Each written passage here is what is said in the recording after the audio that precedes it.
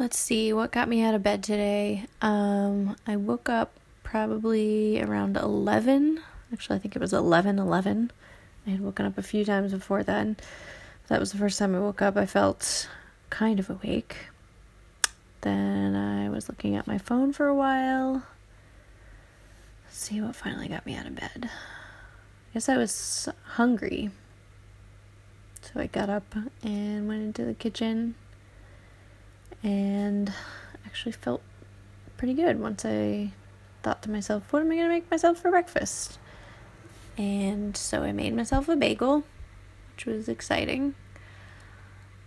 And after about an hour and a half, I felt with it enough to take a shower. So I did that. And now it's 1 p.m. and I have just sat down at my desk to start working. So progress, because yesterday I didn't wake up until 1 p.m.